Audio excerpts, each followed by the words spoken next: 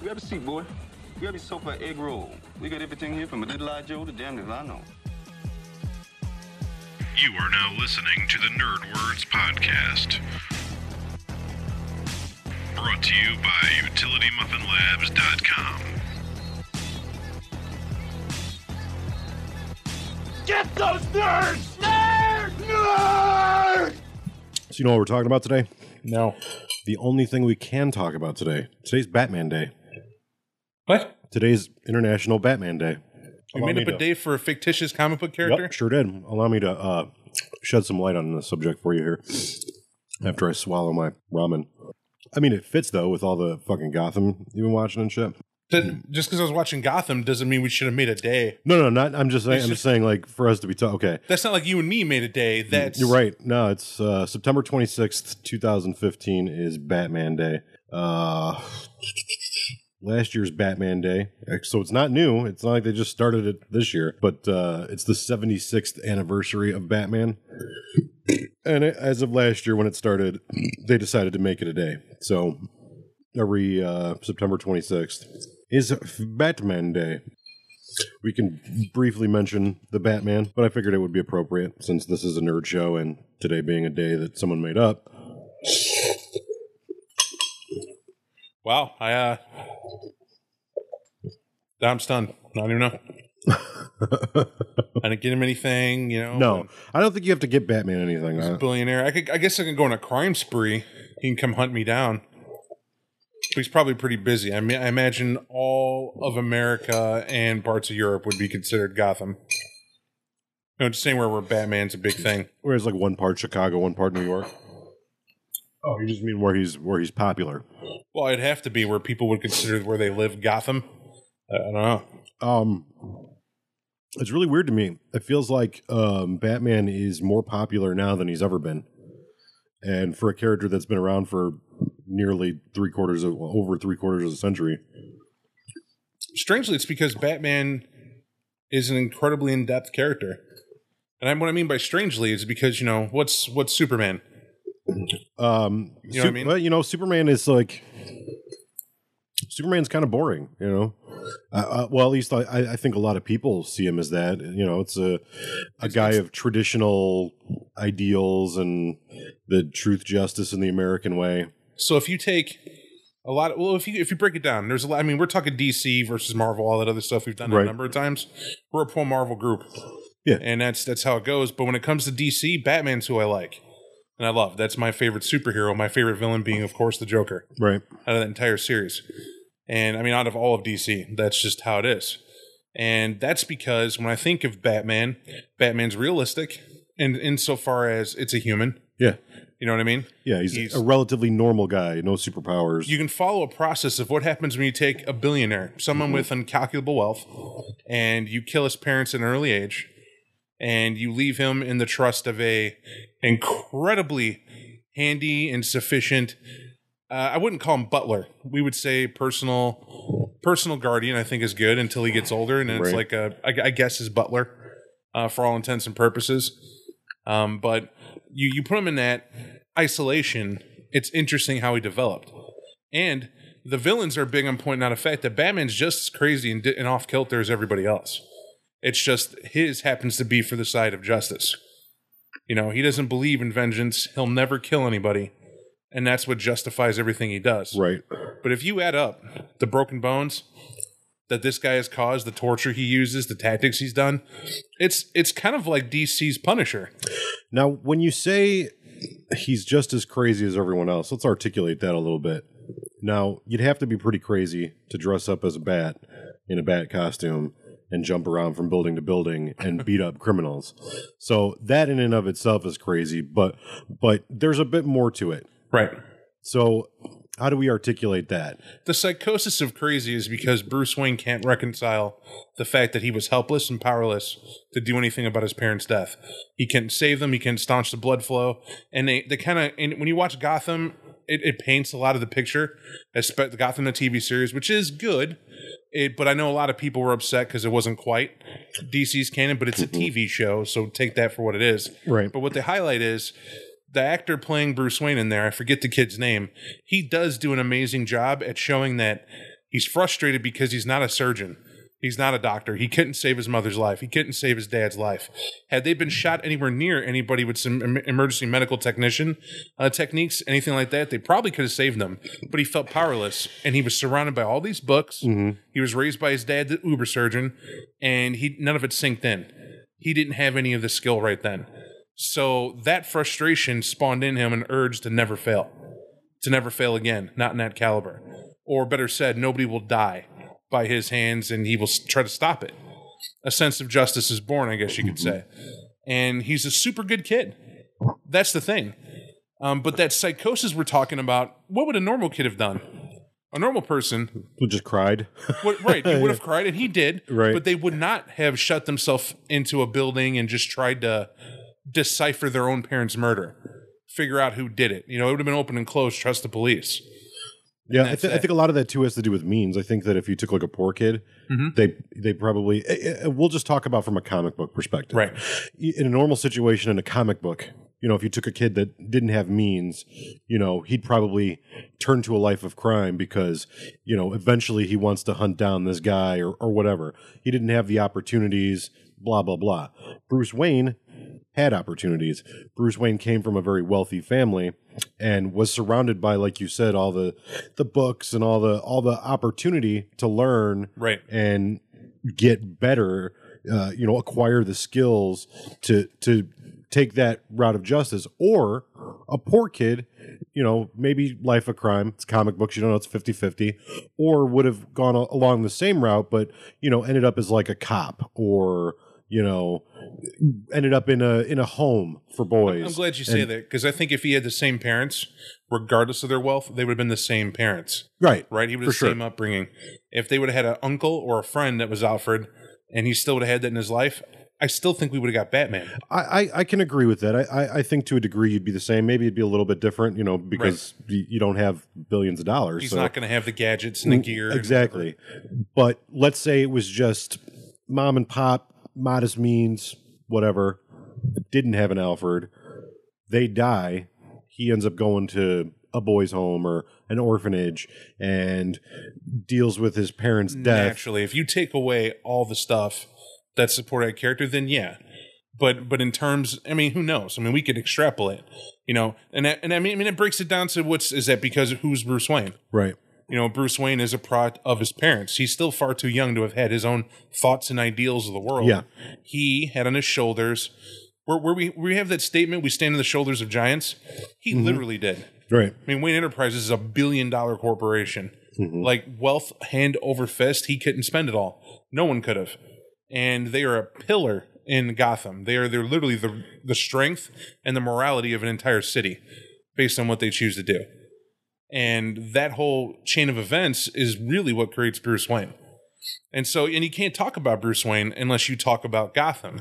Gotham, with the Wayne family alive, they were in a battle for its morality. Crime versus the upper crust moral, upright citizens is what you were dealing with.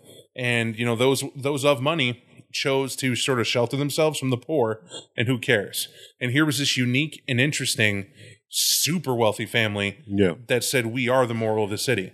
And I think that's what made Batman. It's a very interesting sort of characterization that they give that city. And I think that's the appropriate word, because in all of the Batman mythos, whether it's comic books or television or movies, going all the way back, Gotham is as much a character as, Bruce Wayne or James Gordon. It's definitely, there is something about the way that city was created. It's like the as dark as you could get a modern day city. Oh yeah. And it's been told differently in every incarnation, whether it's the comic books or whether it's Batman Begins or the Batman movie that Tim Burton did, or even the later Batman movies that were not so great. And I don't mean like The Dark Knight or The Dark Knight Rises. Yeah, the Nolan films were amazing. Right, those were definitely good, and even those movies had a kind of way of characterizing that city. But it's not like the Dayglow Batman and Robin type of thing that we got in the 90s. But even that was its own character. You know, it seems like everybody that's been involved has a way of interpreting Gotham. Gotham is a dark place. It's not a super awesome place to be. And you have your kind of upper crust, and you have this strange bottom rung criminal element as well that sort of runs everything from the ground level, you know, underneath the streets. Gotham's gothic. Yeah, That's it the whole definitely thing. it definitely is. And I think that no matter who you are, you can't have that city without it maintaining its namesake. Its theme is in its title. It's what it's called, right? And Gothic gives elements to dark, death, things being bleak. Nothing really works right. People are always taking the shortcut. Yep. The moral, upright people are the heroes. Right. Every time. For every person that chooses not to join a crime family and gets a steady, $9 an hour job, that's a hero. Right. Even though they may not realize it because they're not willing to take from someone else because they don't have. And that's great. But in that town, in Gotham, that person may get shot Yep. repeatedly because, and I say repeatedly because when you look at it, there's always a crime spree. There's always something. Right. And they do something unique. They have Arkham, which has sort of been the tragic, insane asylum since Gotham's inception, right? It's just sort of sat there, and everyone deranged or what have you, this city has always been like, oh no, we won't just do away with them. There's got to be a place where they can get better. Right. So we'll put them there no matter who it is. Now, when I hear Arkham, I instantly think H.P. Lovecraft. Right. And I've noticed now, full admission, you already know this because I live with you, but I've watched some of Gotham in a very passive way. Bob, in an act that's kind of contrary to his normal habits, has just been devouring Gotham, just binge watching it. And it's not normally like he'll watch 2 or 3 episodes of something and then move on to something else, but he's been dedicated.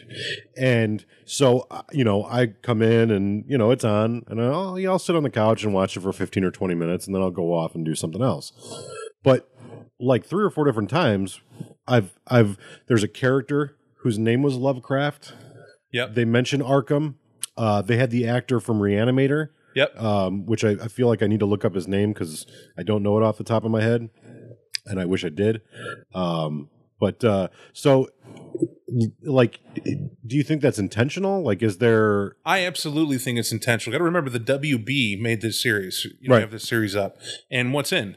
Cthulhu plush dolls, Cthulhu stories, Lovecraft is a name that's being tossed around. Right. And I think we're about to see films that are going to get made that have Lovecraftian themes in them because that cult it's not a cult anymore. Right. It's not a cult group that enjoys that. Jeffrey Combs is the actor's name, by the way. Remember that. Jeffrey Combs is the shit. So if you get the chance to see Reanimator, if you get the chance to even see Frighteners, like, he's a definite cult actor, and he plays a part in this show. I don't know how big it is or how extensive it is, but It's a bid part. so it's definitely interesting. But anyways, You continue. might say the guy's a Stitch in the show. All right. So, and I think that's why. I think that you see Arkham, Massachusetts was a favorite of for Lovecraft because Massachusetts itself was steeped in cult and history. And I think H.P. Lovecraft himself targeted it because it's an interesting place. And by interesting, in and of itself, it's not terrifying. It's just the town. Right. And it has woods and whatnot. But those woods aren't normal woods like you find anywhere else. Well, and then to get into Massachusetts a little bit more, you have the history going back to like the Salem witch trials, shit like that, where you have this, like, whether it's perceived or real, you have this concept of these dark behaviors going on in the woods and strange sounds, and let's blame this person and burn them at the stake. Like, that stuff really happened. You have a town of pilgrims that completely settled the area. And, it's the pilgrims that invented incarceration. I don't know if you knew that. They're the ones who came up with actually jailing their criminals. And originally a jail cell was just isolation. They would confine you to a place with a single cross. You would have a bed, and they would give you bread and water. That's it. Mm-hmm. For whatever length of time they felt, it took you to get right with God. That was the first You jail. mean in the United States? Yes. And that's the first, but that's what I'm referring to, Yeah. is that's how that is. But what I mean is that strictness that they had, but still leaving up to, I don't want to hurt any feelings here, but if you took someone nowadays who wouldn't commit a crime and said, we're going to sit you in a room and you're just going to be here Right. until you learn your ways, it's kind of the same effect it did then. It didn't. Right. Someone's going to go insane. Yeah, absolutely. And they've proven that, right? Total isolation from social contact. It's just you to your own thoughts. People talk to themselves. People relive their memories. Yep. You get trapped inside your mind. And back to the point, they founded the place, and they had all these strict rules that you can't do anything. And this is all according to religion, Right. blah, blah, blah, blah, blah. And stiff penalties for doing wrong. Then you have the Salem witch trials where that just reinforced that they need to be stricter. And then suddenly life happens and they start gradually lining up and getting with what it is.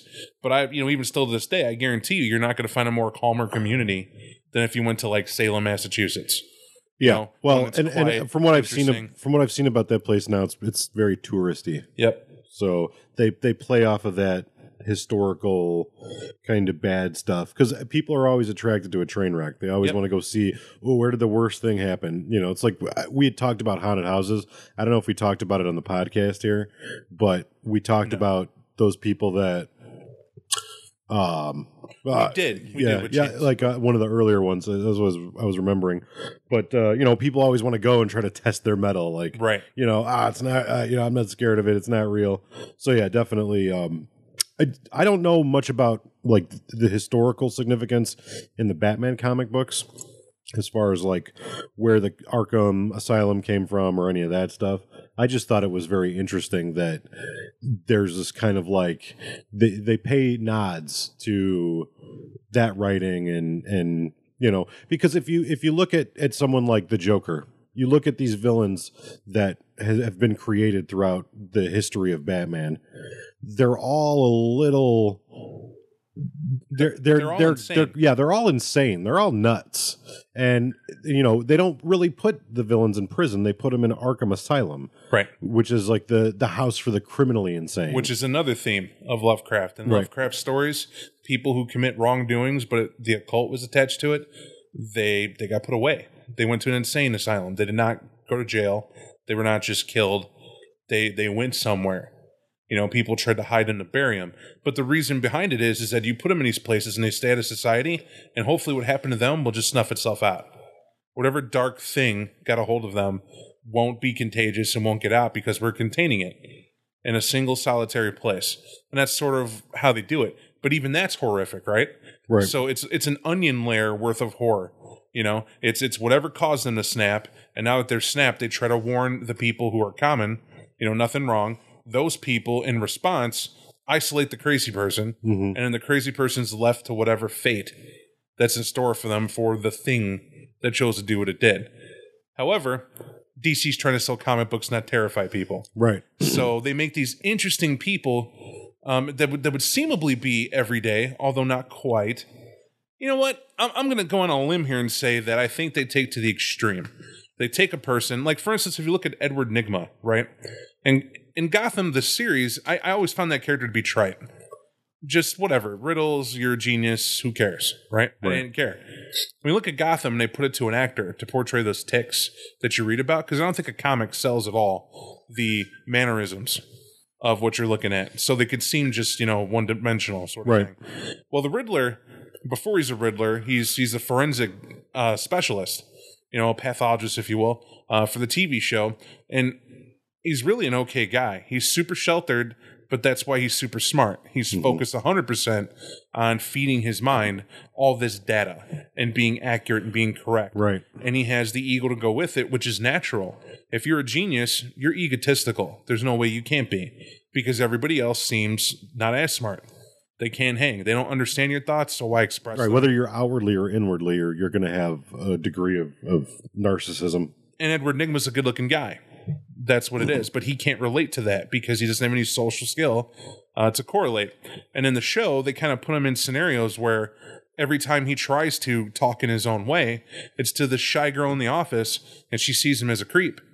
Because he's not walking around as one of these studly officers and, hey, baby, how's it going? Yeah, I defend the city. Want to go out sometime? No, he dices up watermelons that he was using on a case because he was Dexter-style trying to find out what murder weapon worked. And instead of wasting the watermelon, he made like these super cool cutouts to kind of hand deliver them to everybody in the office, asking if they wanted some watermelon because the department paid for it. Right. And when he goes to the girl to offer it, it's stuff like that that makes him awkward because he walks in and it's like, what are you doing? Right. You know, what am I supposed to take from this? He's like, well, answer me this. And he's given riddles left and right, especially when he feels awkward. He's the ultimate icebreaker. Like a defense mechanism. Exactly. Well, later on in the show, spoiler, how they show him develop into something else. He doesn't get the girl. He watches her get with this cop who's abusive. He's physically abusive.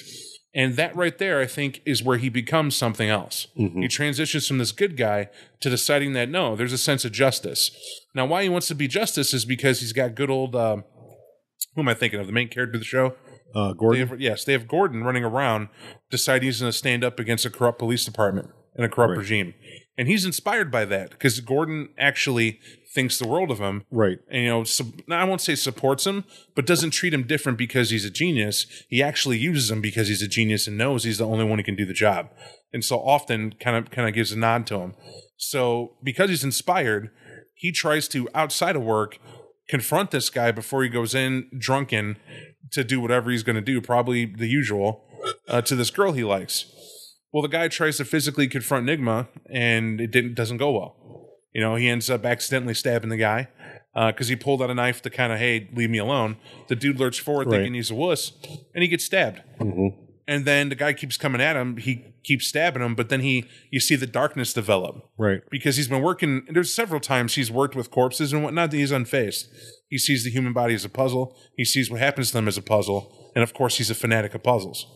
And so, but you get to see that beautiful development. Right. And I think DC did an amazing job. Every single villain they had, they developed that way.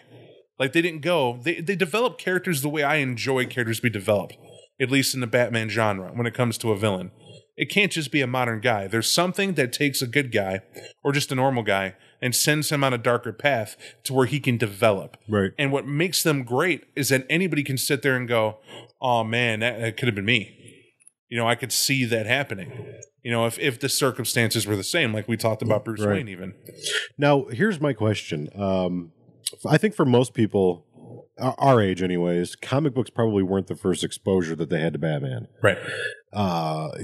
We could rattle off hours and hours of different avenues of exposure to Batman, but I'm curious. I know where I was first exposed to Batman. I'm curious if yours is the same. When was the first time you ever saw like a Batman show, or where's your first exposure to that character? Strangely, mine was a Batman comic. My dad had one. It was but it wasn't even a full comic. I want to say it was in a magazine. Mm-hmm. It was like something they were trying to sell bubblegum, I think, and had Batman and Robin on it. It looked weird. And I didn't know what it was, but when I asked my dad about it, he showed me the TV show. The old TV show. The 60s one, yeah. Where they're, climbing up the side of the building with a rope every episode. Absolutely. That's what I was going to say. Like the very first exposure I ever had to Batman when I was a kid, and this is really, really young, was that 60s Batman and Robin TV show. And I think it was probably my mom that exposed it to me because, these were shows that they grew up with as a kid, and it was on syndication on, one of the major networks, the not TBS, but this was before Nickelodeon. So Channel 50, WPWR Channel 50, or I think Channel 66 at the time. This is going way back to 84, 85. So most of those stations either don't exist anymore or they exist in some other incarnation. But it would be like I Dream of Jeannie, Bewitched, Batman and Robin. It'd be like the block. And I remember as a kid loving it. I mean, because it was really, if you look at it from a perspective as an adult, it really was kind of geared towards children. Everything was over the top. It was, it was animated with the word bubbles and the punches and the kicks. Right. Blam. And it doesn't really hold up to what the character of Batman is, but in a way it does. It doesn't have the dark aspects of what you come to expect from Batman, but it definitely has that, virtuous hero, the detective. They had all the gadgets. Right. They had the superb intellect. Right. Or the attempt at making somebody seem like they had a superb intellect. Gadgets were like a thing in the 60s. Oh, yeah. And we could name shows for days. Green Hornet. What was the spy one? The spy show? where the guy used his shoe. I don't, Oh yeah, that. Oh my God, it was Oh, I do know what you're talking about. I can't remember it for the life of me. Was it Get Smart? yes, it was Get Smart. Yes, Okay. yes, absolutely. Good brain on you, because I was like, I don't know. All I could remember was like Agent 6 and Agent 99. Like that was all I could remember. But there was like a whole, a wide spectrum of those. James Bond was one. So it was like gadgets and trinkets and little knickknacks and Taking a normal guy, making him a super guy with all the tech. right. That was a huge thing in the 60s. So that was my first exposure. And then I would say probably like 10 or 11 years old, somebody gave me, or I found, a Batman comic book, and it was the origin of Batman. It was like a reprint of a reprint of a reprint. It was like, Yep. like the original, here's Bruce Wayne, and then his parents get killed. And I think in this comic, whichever one it was, and I don't have it anymore, it disappeared, probably read it to death and it disintegrated. I think in that storyline, it was the Joker who was responsible for Bruce Wayne's parents' death. Yes, And- because that was often assumed. Right. And with when you look at comic books, as well as I do, and for those of you who are listening who are into comic books, these histories change. The comic book creators, they'll have a huge long run, and they'll decide, what, we want to do something else. We want to take our stories in a different direction, and they'll change them. Whether it's just, one issue of the comic, they change it, or they do like a whole world altering. And I think DC's done that like 2 or 3 times now. Oh yeah, Where they basically just take everything that came before and they wipe it and they start from scratch. I really think it's because if you look at comics back in the day, like when they started, there was nothing to them. Mm-hmm. Here's a character.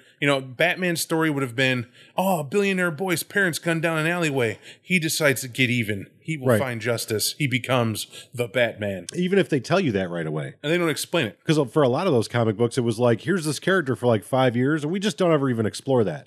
Right. Because the way that they were making them was very dime store. Yeah. It was very much like, pop them out. Because you would see a clip in a Right. magazine or what have you, and it was a big deal to get your own comic Yeah. that they were writing for. And I mean, it still has to be Well, a big deal to I get know, your comic I know, into like a series. having heard Stan Lee talk, and I don't know much about the early DC guys, and you're going back 75 years, so Stan Lee's really the last bastion of that era. He had expressed when he would go to parties, he'd go out with his wife, and they'd meet people. People would invariably ask him what he did for a living. It's normal small talk stuff, and he would say, "Oh, I'm a writer." And they'd be like, "Well, what do you write?" And he'd be like, "Well, I write kids' books." And then they'd want to know, and then he'd tell them, "I write comic books," and the conversation would be over. Right. Because it wasn't a respected thing to do back then. And for a lot of guys, it was probably like, okay, we're going to take this gig, get a writing job, because that's what we want to do, and hopefully this leads us into something else. Well, as the art grew and became more respected, you have these guys like Stan Lee who never leave, because that art form grew. But at the time, it wasn't respected. It was, it was like pulp, like writing pulp. And some of the greatest authors, one we've already mentioned, got their start writing pulp. And there were times where, like Lovecraft, for instance, he'd write every story in the magazine, but he'd have to change his name so that the readers wouldn't realize that one guy was writing all the stuff in the magazine. So I think that's interesting, because back then you don't have necessarily an ironed out history. Probably don't even care to some extent, because who is the audience that you're focusing on? Well, as the readers matured and as the art form matured, that's when you really started to get into, the intricacies of, where does Bruce Wayne come from? Where, how did his parents die? Who's responsible? And, so basically you have a wide variety of tellings. It's who knows where it comes from, but sometimes it's the Joker that did it. Sometimes it's somebody else. I don't know all of them, but And you had the Joker. You then had the big conspiracy behind it. Someone who wanted the family out of the way for a project to be built. right. Then there's some that just say it was a random guy. It simply was a random crime in Gotham. Right. And that was that. You know, the guy got away because he just wanted the purse. Yeah, no big conspiracy, just And it changes too, even how they're killed. You know, the one time it was the Joker, the guy walked up and he smiled. He didn't have a mask on. right. He just smiled real big and shot him. Right. Chuckled, and then, you know, asked the question of Bruce Wayne, you know, ever danced with the devil in the pale moonlight? Right. Which was added in the movie. Right. Right? They had that line, and I think that's where it even came from, was in the movie. Right. And then they wrote it on a comic line because they thought that was And that happens too, yeah. And, you know, but before you had random violence did it. And then, you know, it was the Joker. And then they were like, well, take the Joker out of it. We have a conspiracy. How does a billionaire kid get... And what I mean is, the farther we've gone out with it, the more interesting of a story gets told. Right. The more intricate, the more involved it becomes. Exactly. And they had that web. They're able to make that web to do it. Now, I think the reason why I prefer it being the Joker is because I think that explains a lot of why Bruce Wayne does not kill the Joker. Now, it may seem odd. Joker kills lots of people, even harms, you know, kills a Robin, tries to kill the other Robin. Yeah. You know, goes out of his way to sort of constantly get Batman's attention in a fucked up way, right? Right. And keeps doing it. He shoots Barbara Jordan in the Killing Joke, right? Yep. Yeah. And he does all these things, and Batman should just kill him and, you know, keep the rest safe place, but doesn't. Right. And just keeps putting him in Arkham knowing he won't even get better. He's incurable. And the fact is that I think it's because, and to me it added more weight always in my head, it made sense. He's literally the last being that was involved with his parents' existence. And I think that adds to Bruce's psychosis. Well, and also I think that there's probably something to be said about not wanting to do what he did out of fear of perhaps, well, if I exact my vengeance on this guy and kill him, that doesn't make me any better than him. You know, so there's that concept too. Yeah, that the high morality aspect of it. Now, out of curiosity, we've had, we could probably count like 10 different people that have played Batman outside of the comic book. Obviously, comic book's a drawing, so nobody plays it. But what do you think for you? Like, what's the definitive portrayal of Batman? And it could be video game, cartoon, movie, TV show. Like, who's your favorite? If there's no limit, best Batman ever. And the way I depict that, it's who played Bruce Wayne the best. Mm-hmm. That's to me, and it was done in the cartoon show, Batman the series. Yeah, the old one, the like the cartoon, the 50s-ish style. I don't know about the 50s. I just remember it's a cartoon. They had a lot of dark colors. And whatnot, and Batman ran around. Did his thing. That's where Mark Hamill played the Joker. Yes, that is the one. I would agree with you. I think that cartoon came out. I think I was like maybe 13 or 14 years old. Right. Go ahead and do what you need to do with your accent. No, you're okay. Fine. And I would watch that constantly because I thought it was probably the best portrayal of Batman as I understood him. Oh yeah, that I had seen. Obviously, you had a big, thick, athletic, Puma-like build of a Batman, of a Bruce Wayne, who dressed sharp. I really like the portrayal of Bruce Wayne because he was always smirking, always was a good guy, but didn't over the top it. Right. Didn't come off as weird, just came off as recluse. Yeah. You know, like a good Bruce Wayne, in my opinion, should. He does live a double life. No, he doesn't. He logically understands the lives of people around him, but he does not have the same woes as it would, so it's hard. And there's some truth to that. A person who can't have the same problems as another person has difficulty relating to another person. Yeah. In other words, if you can't empathize right with what goes on. Do I think Bruce Wayne lacks empathy? Quite the opposite. I think he has way too much. And that's why he does what he does. But he knows how to shut that off. That there's a line. And when he plays Bruce Wayne, he has to be this playboy. Yep. And that cartoon nailed it. Yeah. Like I watched a lot too, and you may have seen the one where they even took it in a movie with Christian Bale, where he actually did, just for the heck of it, he was always taking 2 or 3 women out to a public event. Like a playboy, yeah. Absolutely. Fancy cars for no reason. Bought a sports team, I think, one episode. Yeah. And turned around and sold it. I always felt that the concept of Bruce Wayne, like Batman to me is Batman all the time. And Bruce Wayne is his disguise.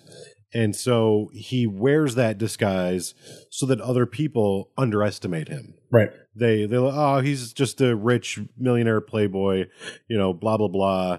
He doesn't give a shit one way or the other. Jealousy becomes its own screen. Doesn't take a hand in his own business. He's not a savvy guy. He just happens to have been born into inheriting this wealth. And I think that's very cool. I think it's a very cool concept.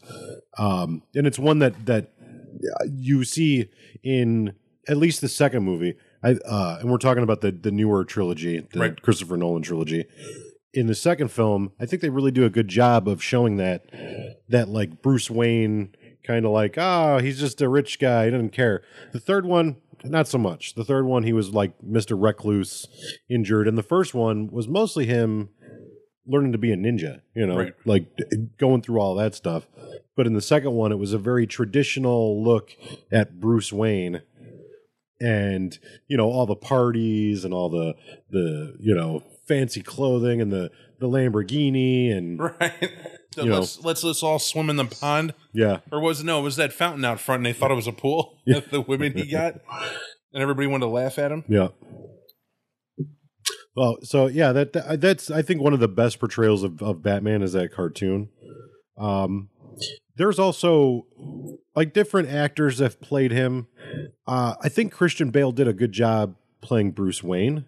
Right. And I can't say anything about his portrayal of Batman that's really negative, although the voice thing did get kind of grating after a while. But I think that least everybody had a voice thing though. Yeah, everybody did a pitch change. I definitely agree, with the exception of the 1960s television show. Right. There was nothing at all. No. But that was like a sock hop. Right. Right? Did you get that feel too? Like they were about to go to a beach party at any minute? Absolutely. And I think that there was at least one episode where that might have happened. Right. But yeah, definitely that was very lighthearted. Your villains were these brightly colored, costumed, goofballs. They were bad guys. The Penguin. The Penguin. Wah, wah, wah. You always made that voice with the extra long cigarette. Yep. Weird. See the one thing that as far as the movies are concerned, when you had the first two that came out in the 80s and the 90s that were made to be very dark, right? But I still felt like they were taking, instead of the comic books, and there may be some truth to this, it was like they were trying to take that television show and turn that television show into a dark version of that. And you see that in Batman and Robin. Yeah. Actually, the first two, you're right, because even the Joker had too much of a... The Joker, as Kevin Smith would say, he ate the scenery. Right. The Joker was this over-the-top... he was Jack Nicholson. It was basically what happens when you take Jack Nicholson and you take the leash off. Right. And you're like, be a crazy person. And he's very Jack Nicholson. Now, I love that portrayal of the Joker. I think he did a great job. But what boosted the value of the first movie to me was what really fucked up the second movie for me. Because you had the Penguin, who was... I don't even really know how to explain what the Penguin was in that movie. He was like, what would happen if someone was raised in toxic waste? He was penguins. Right. He and it was like this inhuman, literal penguin. You have the Penguin, you have Catwoman, you have more villain than you have hero. The best villain portrayal, hands down, is in the video game series. Yeah. That they have, hands down.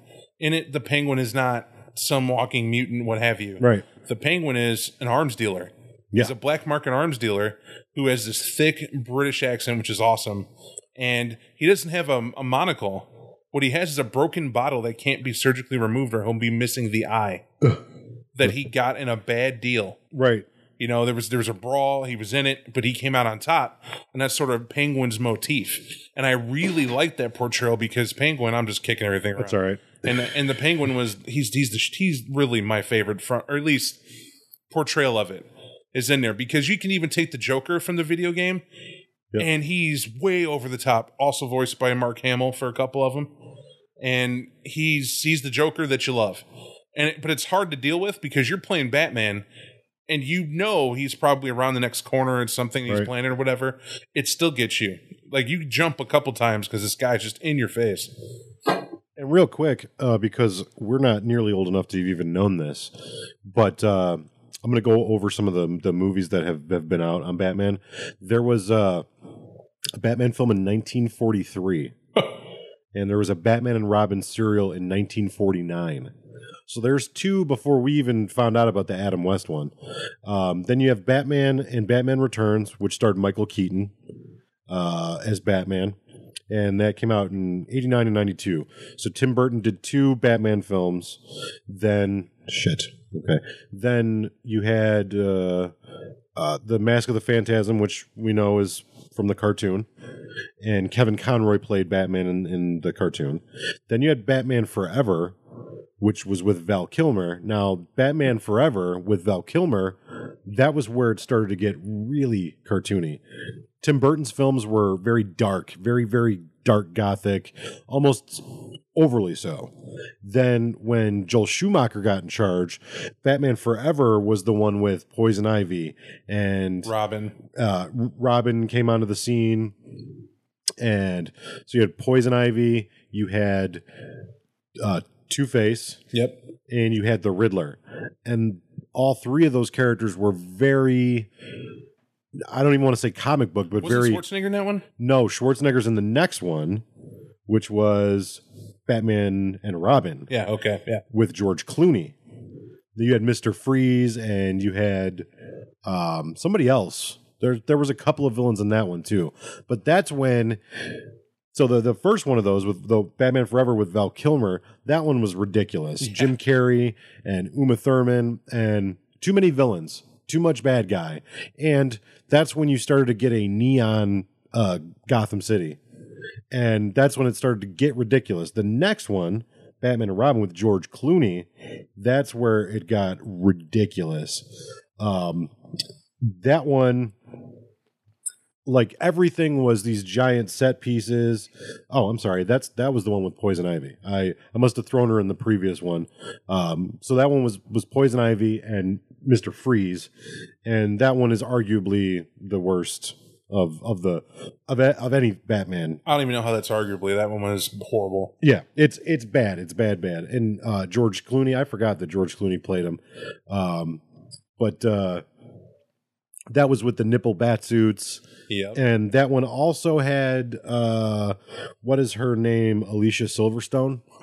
Remember her, Batgirl? So yeah, that one's the worst. If you haven't seen that one, I would actually suggest watching it just because it's so ridiculous. It's like one of those you got to watch it because it's so bad. That's where they just try to blend the comics with movie, and it doesn't go well. Right. That's really where that cartoon, or not cartoon, but like that 60s television series, it really seemed to draw heavily from that. And I mean, that's the secret, right?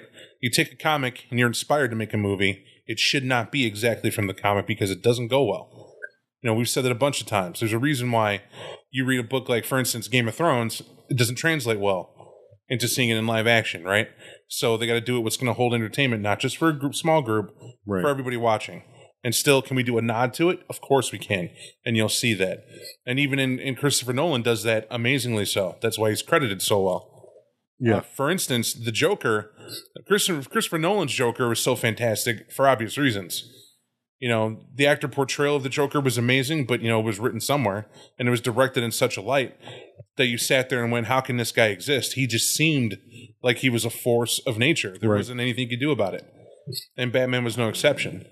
And I think that's why that sticks in the head of everybody, because honestly, that is what made Batman mainstream beyond what it already was. Mm-hmm. Like, you always have seen, it just seemed like every couple years or so, Batman film, you know, new animated series with Batman, it just wasn't going away. But they made that film, and I heard just about everybody couldn't stop talking about it. Got to own it all, got to watch it 4 times. Yeah. You know, it was going to happen. And I think that's what it was just what you said, was that, you know, you take something that's a comic and you don't make it exactly like the comic. Right. You got to make it a movie portrayal. Well, and Batman 2, I think maybe even more so than Superman, is really kind of a cultural icon. And, I think that character has been portrayed in so many different ways that if you took 9 out of 10 people, 9 out of 10 people would go, yeah, I like Batman, but they'd have a completely different reason why. Right. I thought it was interesting that you said that like Batman was like Marvel's answer to the Punisher. I actually think it's the other way around. I think the Punisher is Marvel's answer to the Batman. He's like a working class Batman. If let's say he doesn't have the scruples that Batman has, and he doesn't have the willingness to play within the system that Batman has. I feel like Marvel took that concept of that character and went, what if we took like a Vietnam vet whose parents or whose family rather was murdered by the mob? Same general concept, except it happened to him in adulthood before he had the opportunities to develop those scruples. And we just took out all the nonsense. We take out all the justice, we take out all, that concept. And lo and behold, instead of a bat, you have a skull, but you still have a guy who's, he's not really on the level of Batman as far as his intellect. He's not on the level of Batman as far as means is concerned, but he's the kind of guy that you would put in Hell's Kitchen, instead of a city like Gotham.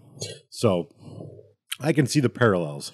I never doubted Punishers being, they don't come out and say he's a genius at all, and I get that, right. But I think they're wrong. Well, he's not when I say genius, I mean, if you take Batman and the core concept of Batman is supposedly the world's greatest detective.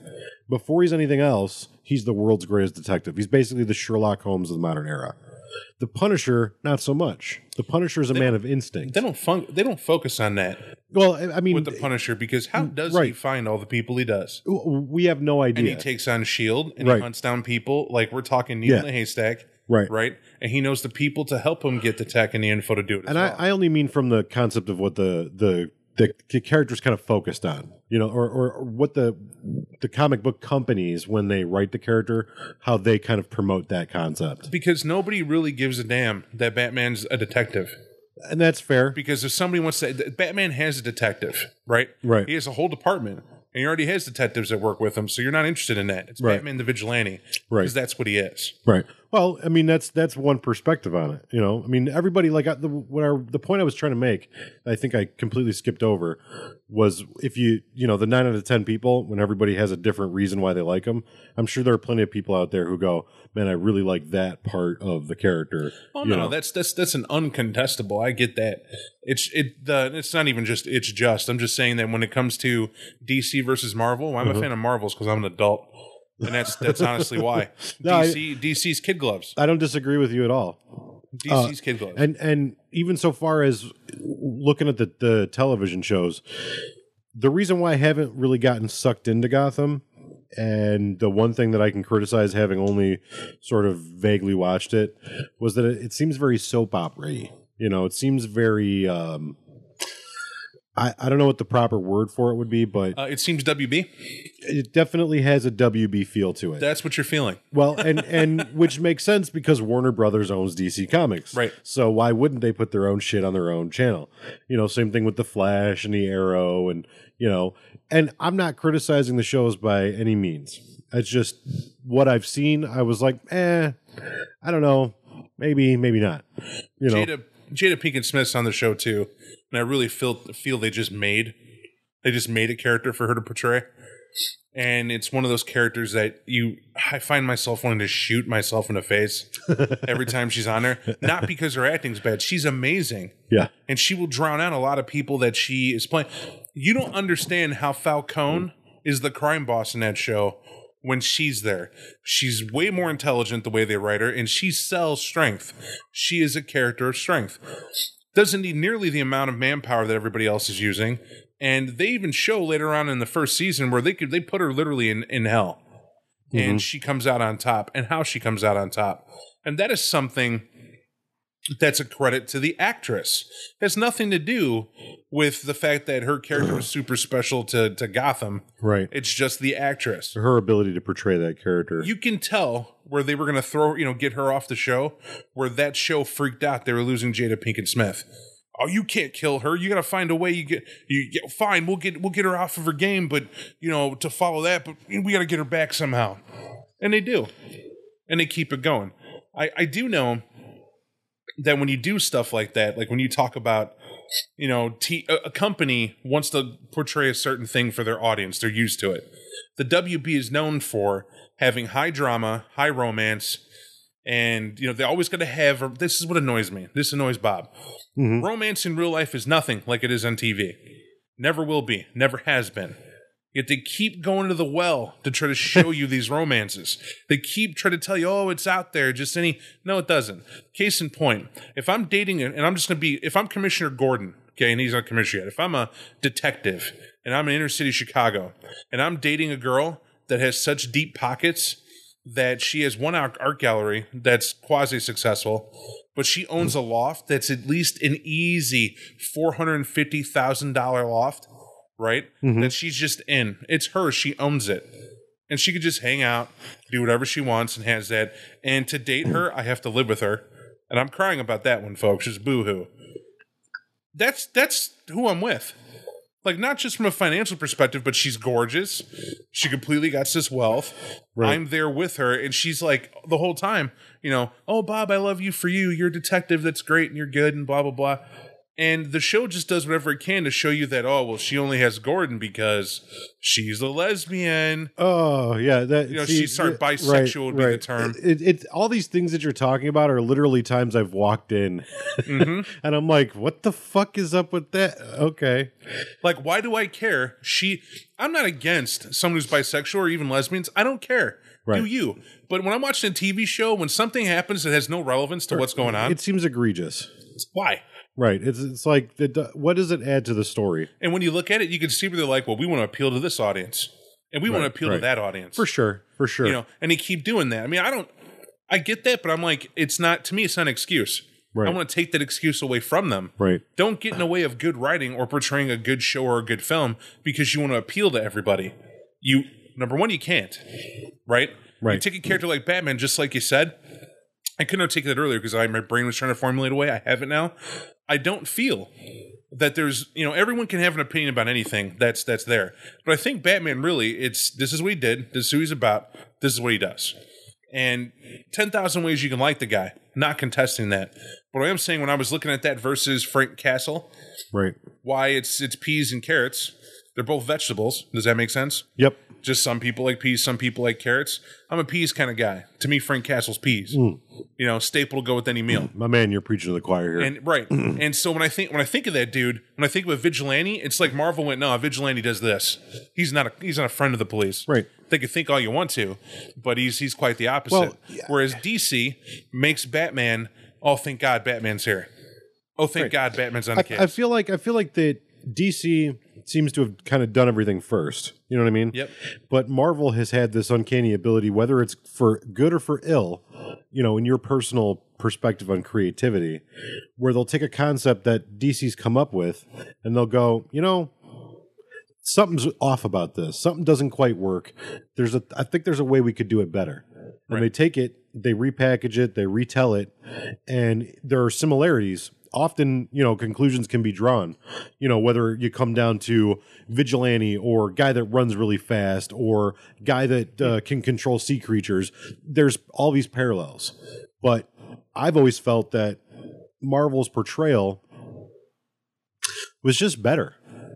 It was just better, just more entertaining. To be fair, let's say, we'll do it close to home. I'm terrible with analogies, stick to what I know.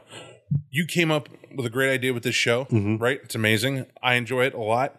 You do too. It's why you do it. We invested time, effort, all that stuff. If so you turn around and one of your friends came out with a show because you did it, and they came on the show a couple times, and their show was better. By better meaning they had like different equipment or a different way of doing it or a different topic and just a team of people saw the mistakes that were made. That's not something to be boohoo jealous about. No, not at all. That's something to say that you're the giant whose shoulders they stood on to get better. And then your turn would be to see how they're doing and how they do it, Yep. turn on and do the same thing. I think that's exactly what DC and Marvel is. Yeah. DC older, I'm assuming. Yeah, DC's been around forever. So, right. And because of that, naturally you have a Maverick, which is how Marvel had to be seen, come up with all this stuff saying we can do it better. Well, cool. You had fresh talent, a fresh way of looking at it, and you had all this material to pull from. Right. And it makes sense. But that's why I always say, and maybe you disagree, but DC and Marvel should combine. I never thought, I understand competition is what breeds, Right. one side liking the other, that helps keep it alive. But I always felt that DC stuff, where it may be older, what have you, there's stuff they haven't even attempted or mined, and maybe Marvel has the same thing. Because Marvel has a habit of just rehashing stuff too. Oh yeah, yeah. Look, it's a simple concept. If you do anything for more than 10 years, eventually you're going to start recycling. But you do something for 30, 40, 50 years, how do you not? Look at all. To me, comic books are like soap operas for kids. You know what I mean? Yep. Same way as like wrestling is soap operas for dudes. And I mean this in no shape or fashion to, marginalize anybody's interests. I got all kinds of them. But when you think of the stereotype, you think wrestling is soap operas for dudes. Soap operas are soap operas for women. There's only so much stuff you can write. You know what I mean? Like, and most of these soap operas have been around for 40, 50 years. Right. And how do you have an episode a day for 50 years? How do you not recycle content? How do you not retell stories? I ran a live action game every Saturday for 10 years. Mm-hmm. And the only thing I could tell you, when you even asked me that question, where do you keep coming up with this stuff? I don't know. Right. I don't know. It's just I'm sitting there, and you would think, just speaking from my experience, it came down to having good stories already in place that weren't fully developed or fully explored. Right. And then to go back to the well and then see if I could tell it better. Right. Or tell it different. Oh, or make it and also, like for you, or for a storyteller, let's just take a storyteller who runs a large game. You have this thing where you'll come up with a concept for a story or a storyline for a player, right? And you'll have all this stuff kind of ironed out in your head or on paper, however your process works. And that player just stops coming. And now you go, I have a full story that's never been developed. Am I going to let it fall to the wayside because this one schmuck here decided he didn't want to come to the game anymore? Or am I going to go, okay, let's put that back in the well. And then 3 months down the road, 6 months down the road, a year down the road, I can start this over with somebody else and see where it leads then. Right. And that's the beauty part about being a storyteller for a game, is that your story can constantly evolve while you're telling it. Whereas, with other mediums, with comic books or with television or, anything like that, once you start telling the story, that's where you are. It's set in stone. You know what I mean? So everybody can look at that and go, well, I was watching that episode of Gotham and they started this storyline. Well, where did it go? But as a storyteller in a game, you're not going to have a bunch of people go, dude, he started this storyline and then just fucking pissed it away. I feel that there's an element that even the WB has used over and over. For instance, we can look at Batman and we can transition to the supernatural. Right. You may be wondering how in the hell are those related. I will add. Sam and Dean Winchester, brothers, right? That's unique. But combined, they're super detectives, are they not? Yeah. They find these obscure references in the news and what have you about terrible things that have happened. And another big part of it is resource as well. Yep. They have resources that others don't. And their resources come from, they're thieves. Right? They're thieves. They found a way to live off the grid. Yeah, no, I mean who they are. I get what you mean by that. I meant like human resources, like yes, like people that they can go to that is an expert in this field, or But you can watch how that show, they launched the first season, and the first season everybody loves it, and then you can see how they went. Holy shit! What are we going to do? Right? Because I don't think anybody, even Jensen Ackles, and whatnot, they thought it was going to be anything more than one season. No, it was so huge that you could literally watch by the second season how they went, okay, add the filler. we now got to make sense as to why all this is going on. We now got to add all this stuff. You know, we're not just hunting down the thing that killed their parents. We got to have reason as to why these two, Right. why these brothers. And then they pulled in writer after writer after writer until they got something that stuck. And what I mean by writer after writer, from what I understand, they more or less still had the original writers. It's just they made them now fill in the blanks and dot the I's, cross the T's, and all that. I don't really like. I don't find enjoyment looking up the backstory of a show. Right. I do like looking and going, something went on here. Right. Because Sam and Dean go from where they are to all of a sudden they have backup. Well, let me tell you how I feel about that show, like my perspective on it, because I get where you're coming from. What I feel, and this is just a quick point, is that every season they've been like, well, this could be the last one. And then when it's not, they go, shit.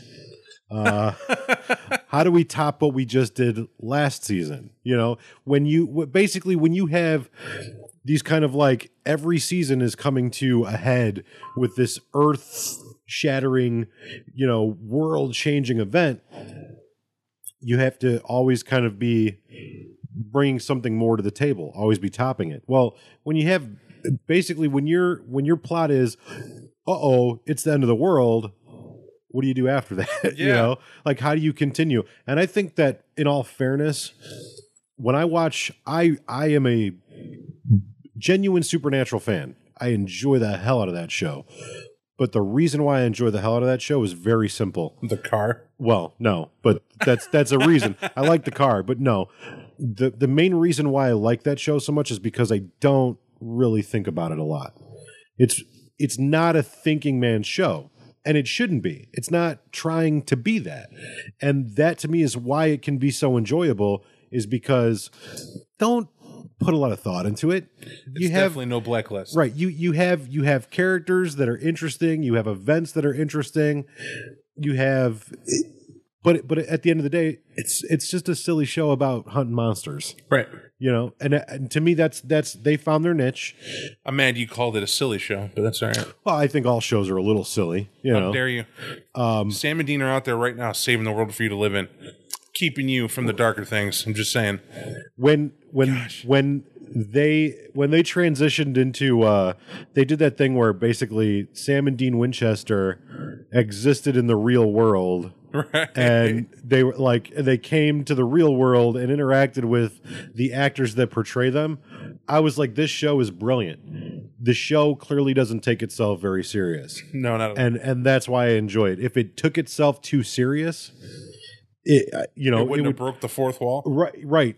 But if it took itself too seriously, I would watch it and go, ugh, you know, I just can't get it. Yeah, ugh. But it doesn't, you know. They're fun. It's a happy, interesting show with very dark undertones. But if you watch WB's pattern, you can see it. Like from watching Green Arrow, which, by the way, Green Arrow is a decent enough show, but I feel I've watched it because I like the Supernatural. Mm-hmm. That may sound weird, but I'm not talking every detail. Thematically, right? There is a hero who's had something dark happen. He's trying to stop something dark, but he's not a good guy. Right. Same thing with Sam and Dean. Right? Right. Same thing. Same thing with Batman. Right. Right? Gotham. Even Jim Gordon in Gotham is not squeaky clean, which is astounding. Will blow people away because the whole comic, even in the movies, he's a guy who's never done anything wrong. That's why Batman's liked him. But they even make Bruce Wayne a little dirty. You know? And that's it. It's like they try to, you know, okay, we got to make believable characters. We'll dirty them up a bit. Right. But only a little bit. And translate that to TV well for that audience. Just a question for my edification. It's just one season that's up. How many episodes are in the season? It's like 22 is season 1. That's rough. Yeah. And they're not half-hour episodes either. I think they're 45. Right. So they're for all intents and purposes full-hour episodes. Right. That's rough. That's a company. Warner Brothers was like, we're doing this. You're all in. Here's your 22 episodes. Figure it out. Make it great. Well, season 2, I think, is about to air, and Adam was telling me that it's all about villains. Yeah. It's called Rise of the Villains, I think, is the title of season 2. Yeah. And that's great because you start seeing at the end of this season, I only got 2 left, two episodes of it, where it's like, oh, okay, that's obvious. I could see we're about to have the Riddler. We're about to have, you know, the Penguin straight up. And that's cool. That's 2 of it. But they have Victor Zsasz in the show, who, last I checked, was supposed to be a serial killer. And isn't yet. But it's the beginning. I guess he's gestating. I have no rule. Right. They have the Doll Man in it, which if any of you have ever heard of the Doll Man, to my recollection, he's completely different.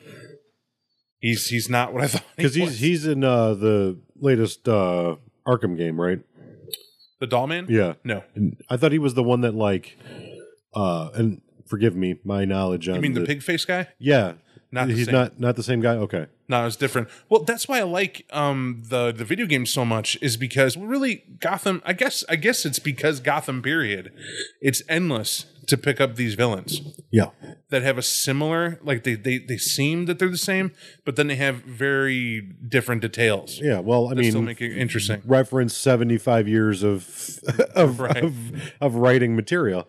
I by admission, I'm no expert on Batman. I mean, I know certain things, but I'm not. I don't know every detail. I'm not. That's Sean Johnson. Right. I haven't nerded out on Batman. Sean Johnson above anybody, and that says a lot. Ray knows a lot about DC, but Sean John is a fanatic. Yeah. Of Batman. Like him and his brother go to Comic-Con and he mines Batman. That's what he do. Right. And that's that. And even listening to him, even his stories about Arkham and whatnot, and you hear him out, he loses me. That's hard to do. I mean, we're nerding it up to something we both like, and I gotta Right. gotta You get a feel nerdgasm remedial. over it, and I'm like, wow, dude, you're a dork. Right. You know, that's from absolutely. It, so. Did they introduce the Joker yet? They did, and Gotham. Oh my God, their Joker in one episode. He's there for 30 seconds. He was the reason for the whole series. Yeah, because I saw that YouTube video. I just wasn't sure if that was from this season or if it was That like YouTube video, it's got to have millions of hits, because that guy, I would love to see play Joker in an actual film. Right. He does so amazing with it in the show. And I've had people contest me, tell me that's not the Joker. I was like, you're full of shit. That's I use that strongly. Poo. Because there's no way. The guy has the laugh, he has the look, he has the grin, the insidiousness, the portrayal of emotion. He's able to go hot and cold in that one scene, from being a guy who's broken up that his mom was killed and oh my God, to then they accuse him, no, it was you, it was you. And then he's like, meh, Right. you caught me. And then they're like, oh, and your dad's some freaking psychic circus guy. What? And then he has a meltdown about that, and then starts laughing at at everything, at the bigger picture. And it's very ominous because you don't know what he's laughing at. And he's like, you don't get it? My mother was a drunken whore. A nagging. What does he say? The quote? This is why him laughing. I'm going to try to do it, so I guess I'm paraphrasing. He says, you can be a whore, and you can be a drunken whore. Oh, but to be a nagging drunken whore. And that's why he killed her. I was like, wow. I was floored. And then he starts laughing about it. And I can't mimic that guy's laugh for him. No, he does an amazing job. I'm looking him up now because there's a couple of other things that he's in, and he's also very good in. And I don't want to leave that out, so give me just 1 second. Like, I would adore seeing him. Like, I understand, Heath Ledger did an amazing Joker. That guy's a contender. He's easily a contender. And he's a contender in the sense of there's a traditional Joker to him. Like, Heath Ledger, will admittedly, kind of reinvented the Joker. And in the way he portrayed them, the way they gave it to him and kind of did his thing, or Nolan or whoever inspired, I really think Ledger breathed life into the role. I think that kid, when you find him and look him up just from that scene, get him in. And by the way, I still feel in Suicide Squad, if they're really trying to tell me that's the Joker, Yeah, I don't know what to think anymore. That's yeah. I'm going to reserve all my opinions. It doesn't look like the Joker. I don't know what they're doing. I don't know, how they're telling that story. And I've heard a lot of fan speculation on the internet, and I'll wait and see. I will watch the film, and I'll reserve. And I say the same thing in regards to the Batman versus Superman film. I'm a little leery about it. I think most people are a little leery about Ben Affleck, but I here's feel more importantly, are they going to get your money? Yeah. Well, I mean, they'll either get. I don't know. I don't know if I'll see them in the theater. I can't make that distinction. I would like to, but we'll see. You know, finances being what they are, time being what it is. Who knows? But yeah, I will definitely see them. I'm interested in Ben Affleck as Batman, as Bruce Wayne. When I first heard about it, I was like, whatever. You know, I didn't have like any major emotional meltdown about it. You know, I'm not that attached to the character to go, oh God, he's going to fuck it up. I'm not either. I don't think you need to be, but I think back to that point of that Joker and Suicide Squad, just that release alone. Yeah. If I hadn't seen it and you told me they got an aspect of him in here, you should check it out. They should have left it at that. Right. Because by you seeing it beforehand, I have such a foul taste in my mouth. It's not even funny because to me the look is part of who the Joker is. Yeah, I agree. That's how you buy into that guy. Otherwise, it's like a dude possessed by the Joker. Like, what are you trying to do? Well, that's one of the fan theories is that it's like Jason Todd or something like that. That it's not actually the Joker. It's the Red Hood, right? Because he has the J on his head and whatnot, which is what the Joker actually put there on Jason Todd, which they held it in the cartoon show. They had it in the comic. It makes sense. Yeah. that would be Jason Todd taking over, so to speak. Yeah. And the only way he knows how. Now, fantastic, and I'm okay with that then, but that has to be it. But I've seen to the contrary too. Yeah, well, and my concept or my problem with that idea is that we haven't established that Robin even exists in the kind of newer cinematic Batman mythos.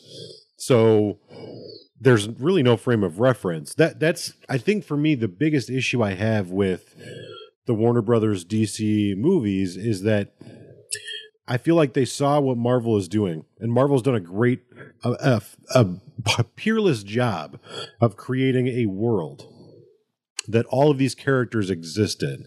They've created a mythos within it, where if they make reference to something, it's because it's either gonna show up or it already has showed up.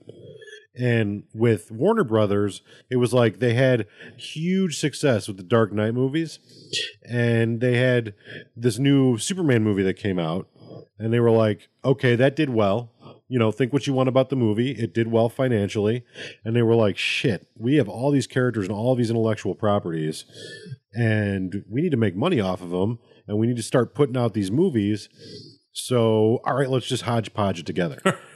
So they kind of have disregarded the old Batman, but unfortunately, there are still people in this day and age that don't know what we know.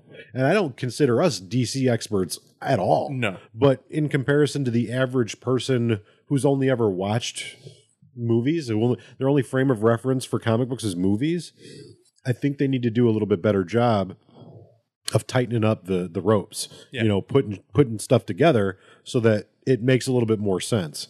And again, Marvel, I think, has done an amazing job with that. And Marvel stuff everything is bound together. Their TV shows are bound together. Their movies are bound together. Everything is interconnected. And to me, that's always been like a major draw of comic books. It's you have this world and all these things are interacting, The Agents of S.H.I.E.L.D., I will admit, I powered through like a champ because I loved watching how it added up to the movies. Yep. And how it gave more than head nods, and like you had to watch the TV show before the movie, right, to truly get in the movie. Why there were people next to me in the theater going, "Oh, that was in the right." What annoyed me, it did annoy me to be watching a movie going, "Oh, I missed something." You know what I mean? Right. And then I had to go back to see what it was, but it was cool. Right. But that's the important thing too, is that you don't necessarily have to do that. No, you don't, because maybe I'm wrong, but I will say this: it was more enjoyable that I did. Right. I was going to say your viewing experience wasn't diminished at the time of watching it because of that. That's the thing. Like, I haven't watched Agents of S.H.I.E.L.D. at all, but I'm like the Cliff Notes guy. If I didn't get a chance to see it, I still haven't even seen Age of Ultron yet. Right. But I already know what happened in the movie. Everything, because like I said, I'm a Cliff Notes guy. Like, I didn't get to watch it. Well, I better go figure it out. I'll go read a thing on Wikipedia or listen to a podcast. It also feels like it takes freaking forever for anything to get released. Yeah.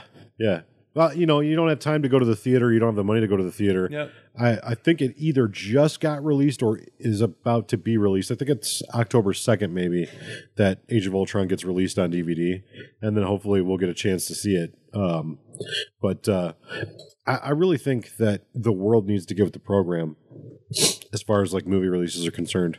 Yeah. Just let me pay and watch it right from home. I honestly feel that for most people anyway, most parents, it's the age group gets less and less and less going to the theater nowadays. It's really like junior high to high school. That's their bar. Right. That's what they do. They go out there. Because whenever I go to the theater, I feel I'm too old for it. Because you're in there and you're like, oh man, maybe Right. there's like whatever. And someone will say, oh, well, it's age. Nah, because when I'm looking around at the price of popcorn, candy, soda, any adult with sense in their head goes, F this. Yep. Right? And then you're paying, for the ticket and what have you. And now theaters are designed to sit and eat. Right. They want let me Because get they this want to straight. draw you in. Well, it's not even draw you in. You're going to give me home comfort, right? With me being able to sit here, Right. And you're going to bring my drinks and food to me. I just order them on the fly in the dark, and I'm going to relax. And it's this cool recliner chair. They give you a recliner chair now, Yeah. but there's a big screen and all the sound. And to me, it's like, or I could just be at home and pay the price for the ticket and eat whatever I want. It's same thing. There are arguments in favor and against, and movie theaters don't want to go out of business. No business ever wants to crumble, Right. and so they have had tried to be more creative in ways of drawing you into the theater, or at least keeping you comfortable in the theater. Right. But And let's face it, they're not going to go out of business because there's big time dollars right, made in it. There's a reason why something in 1 weekend can make $100 million, right, right? Yep. After all the shows and tickets and all that other stuff. So, I mean, I get it. I get that whole thing. I know why it won't. I'll still go to the theater. I still do. But the fact is, I could see what you said. Get with the program and kind of modernize it. right. And I mean, there's all kinds of legal blockades and different businesses and different money exchanging hands, but I really feel like if I had the option to go to the theater and pay $10 for the ticket, or stay at home and just buy it off the internet for 20, like I'd rather do that. And I feel like if I pay a little bit more to watch it at home, but I get to keep it and I can watch it as many times as I want. And there's got to be some way for you to monitor that or monetize that, whatever. Yep. But make me pay the $20. I'll own it. You're making more than you would have from the ticket. Who gives a rat's ass what the theater makes? Because that's not your business. That's theirs. And you get a little bit extra. And it's not like I'm going to have 80 people in my house. I'm sure that there would be some people that would try to do some shit like that. Like, hey, come to my house. Instead of paying $10 a ticket, you can pay $2 at the door. But guess what? The general public's not doing that. That's not something that they would do. So I just feel like I wish that there was a way to do that. I hope someday there is. Oh, yeah. I would definitely spend a lot more money than I do. Right. Well, so there's that. But I don't know. So we talked about your favorite portrayal. We talked about the first time. What else is there to talk about as far as Batman's concerned? Could talk about the Joker. That sounds good. I don't know how in depth, but when you think about If we start, it will happen. right. So when you think about the concept of the Joker, good old, like one movie had him Jack Napier, and all that fun stuff, and TV show has him a different name entirely, which I get. It's the point of the Joker as a villain, and I think his mystery is what makes that character. He's just a thing of chaos. Right. And the less defined he is, the more enjoyable the character is. I think that the Joker in the movie, for even the Nolan side, when everyone's trying to get him to, hey, you want to know how I got these scars? Yeah. It's a thing he uses to kind of get at people, when 9 times out of 10, my gut instinct is he did it to himself. That's my gut. He did it to himself because the guy is that, oh, how shocking would it be? You know what I mean? Right. Because nobody would ever guess that you would do something so tragic to you, and that's that. And he has that heartfelt story that his dad did it, always a poke towards the fact that, yes, he came from a bad upbringing. Yes, the world did horrible things to him. Or was he just born that way? Yep.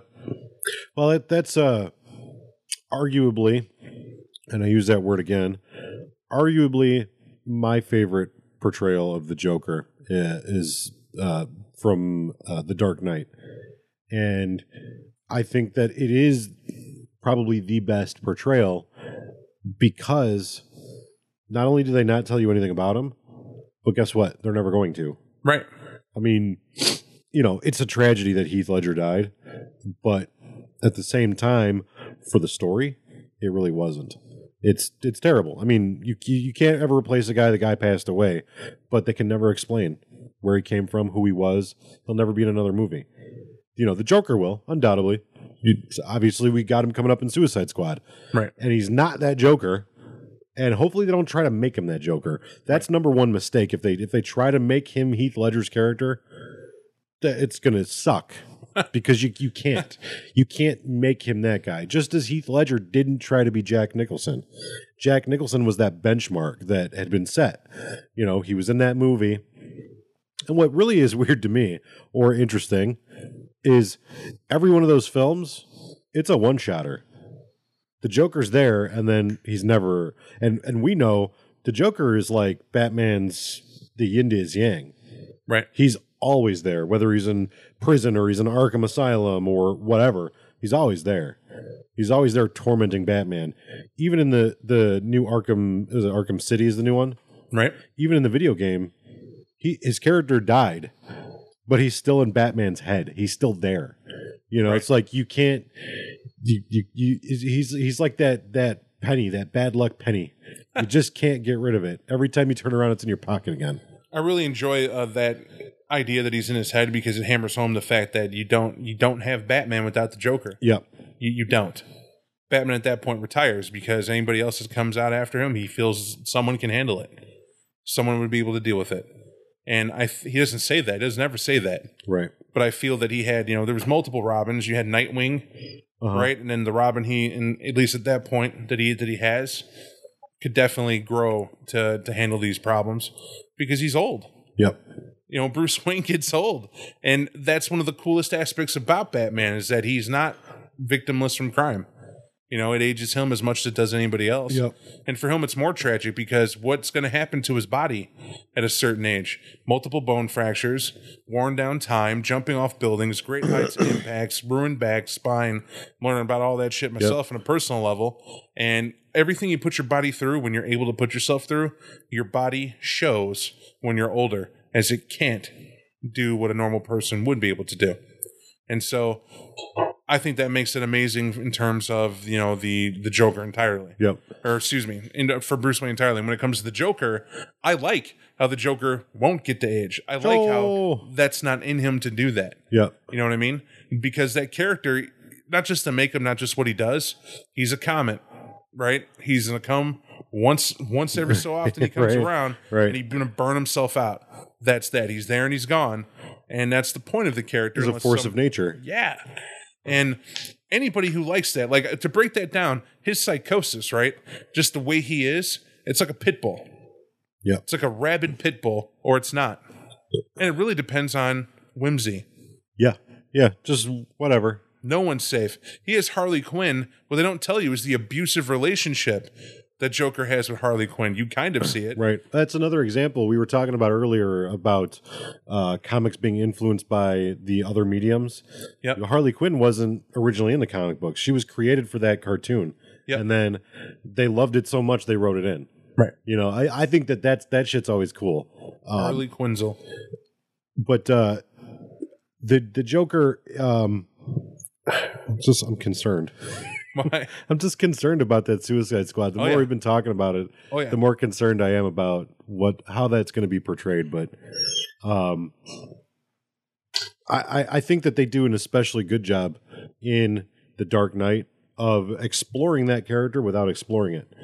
Really, for the novice, for the layman, for someone who's not into the comic books, the way that Heath Ledger portrays that character, here's a guy that, does he have a plan? He says he doesn't, but does he? Right. Is he lying? Is he, a guy could not get done what he got done without a plan, but yet at the same time, you can't anticipate where he's going. Why is he doing what he's doing? They do a great little thing on the internet where they talk about like the different portrayals of a Joker and like what they are. And that Joker is very much the anarchist, the causing havoc to bring down the structure. robs all these mobsters, and what does he do? Does he spend that money? And he sets it on fire. Right. You know, so is he against crime? Well, no, he's not, because he's committing crimes. Right. He's very openly committing them and showing no sympathy, robbing banks, trying to make that correlation. Here's the criminals. Here's the innocents. Someone's going to kill each other. Someone's going to do it. Who's going to do it? Right. Why? For what? To make a point. What's that point? I don't know. But there's a point there. It's up to you to interpret it. I really think that he did say, I remember the boat scene when he's on there, is that, and the point was that these people will eat each other alive. Right. Right? When it comes down to it for survival. That they would. And that's despite, and now what are you doing, Brucey? Now what are you doing? Right. That it doesn't matter how good you are. People are not black and white, is the point. They are chaos. Right. And they're just like him.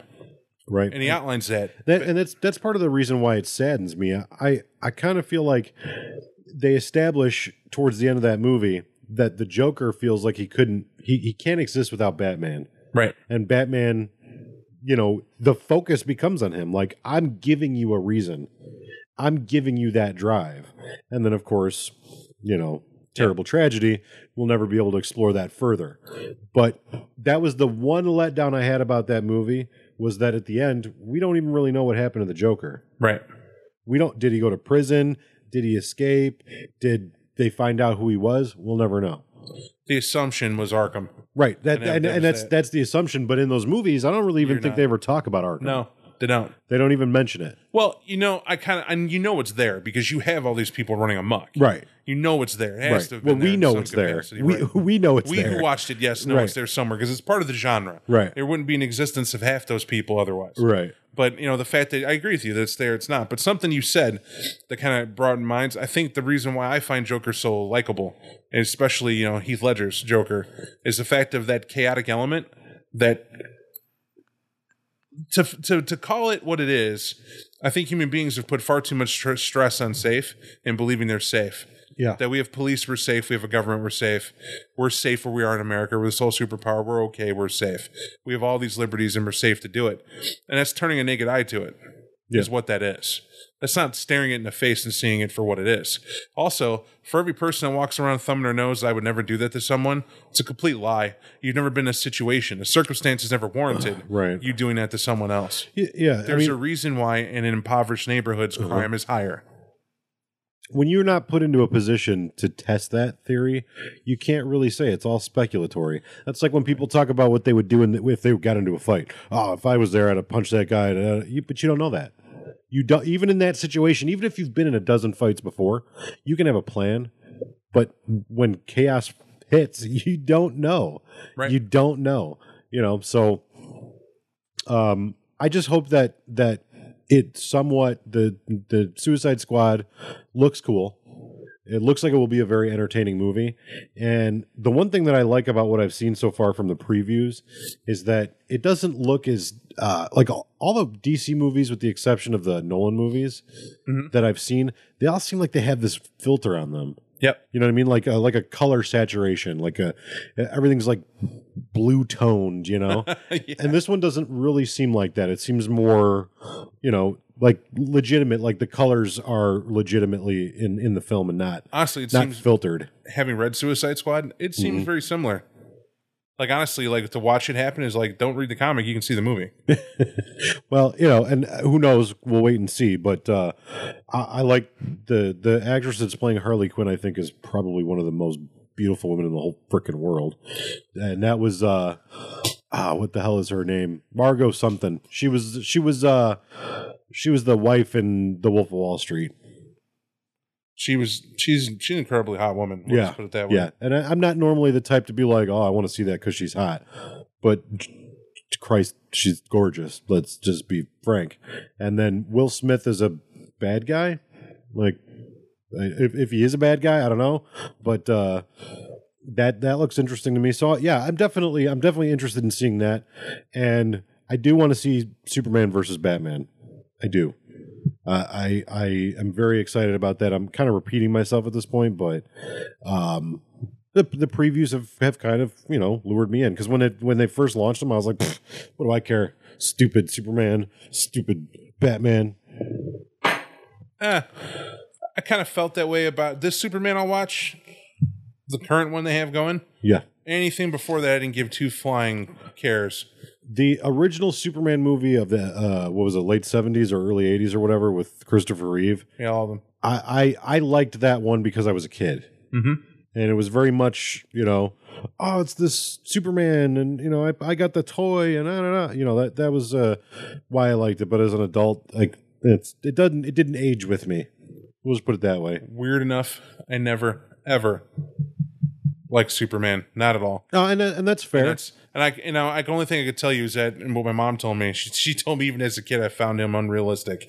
Like, not even kidding. Uh-huh. People can't fly. No one can do that. It's garbage, Mom. I don't like that guy. But then here's me with the Incredible Hulk. It's, you know what I mean? Turn around, I had that, and that was okay because I could get behind being angry and jumping and strength and all that stuff. It all appeals to different people in different ways. It does. But like I've said 100 times, and we'll make this 101, I just not who's counting, just as a statement. I don't like Superman because I feel Superman puts the wrong idea in the heads of people. Like just to rely on one guy to fly around and handle all your woes seemed super unrealistic to me. It just did. And here he is protecting the whole city with the world if he could.